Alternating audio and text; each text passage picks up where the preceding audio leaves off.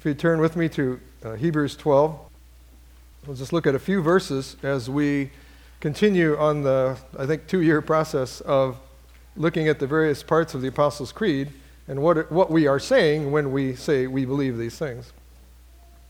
Hebrews 12, verse 1 talks about us. It says that we are surrounded by so great a cloud of witnesses. We are surrounded by a cloud of witnesses. And then in if you'll skip down to verse 22 through 24.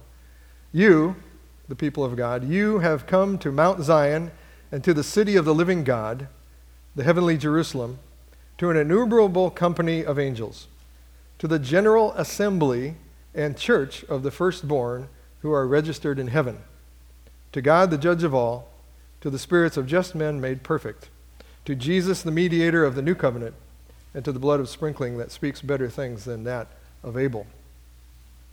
When going through the parts of the Apostles' Creed, we're up to the last section, and that last section begins, I believe in the Holy Spirit.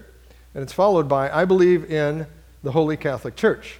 Now that causes many to, that word, anyway, the word Catholic causes many people to panic a bit. Let me explain a little bit about that. Most of you know that it means universal. But in general, it is good for us to be reminded about what this phrase means, the Holy Catholic Church, what it means as we prepare to say what we believe together. Along with most Orthodox Christians, Christian churches which exist now, and since the early church when these creeds were formed. First of all, holy. Holy means we're set apart. We're chosen by Him according to His will, and we're called out of the world, and we're set apart, or we're consecrated for the service of the King. We are included in the body of Christ. Praise the Lord. And this is where we can reflect His grace and point others to His holiness by the power of the Holy Spirit. This is true for all who are regenerated by the Holy Spirit in all ages. And we are holy also because the righteousness of Christ has been imputed to us. And the Father sees us in the Beloved, in Jesus Christ, who is the head of the church. We are not completely holy in practice, but we are chosen and we are led by the Lord who is holy, and we are being sanctified and changed into His image from one degree of glory to another. In Ephesians 5, Christ also loved the church and gave Himself for her, that He might sanctify and cleanse her with the washing of water by the word. Now the Shorter Catechism states the process very well. It says, sanctification is the work of God's free grace, where we are renewed in the whole man, in other words, every part of our being. We are renewed in the whole man after the image of God, and are enabled more and more to die to sin and to live to righteousness. Secondly, we are the Catholic Church. This means universal, and this is the adjective which describes the true church of all ages, not the noun with a capital C, which is a name for the Roman Church. The Nicene Creed says this part this way, I believe in one holy Catholic and apostolic church. And the Athanasian Creed refers to the Catholic faith.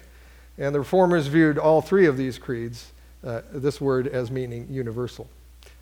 Ignatius of Antioch was the first, what I read, it appeared he was the first one to use the term Catholic in referring to the church. He described the true and the living church as wherever Jesus Christ is. And actually, the whole phrase, he said, wherever Jesus Christ is, there is the Catholic Church.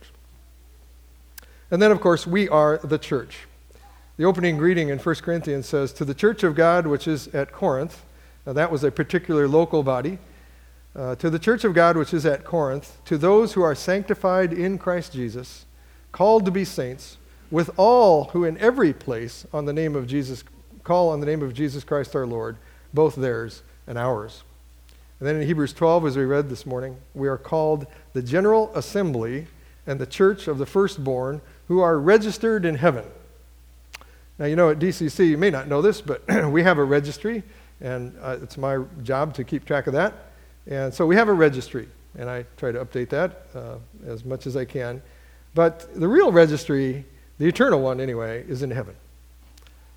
In Ephesians 2, it says, you are no longer strangers and foreigners, but fellow citizens with the saints and members of the household of God, having been built on the foundation of the apostles and prophets, Jesus Christ Himself being the chief cornerstone, in whom the whole building, being fitted together, grows into a holy temple in the Lord.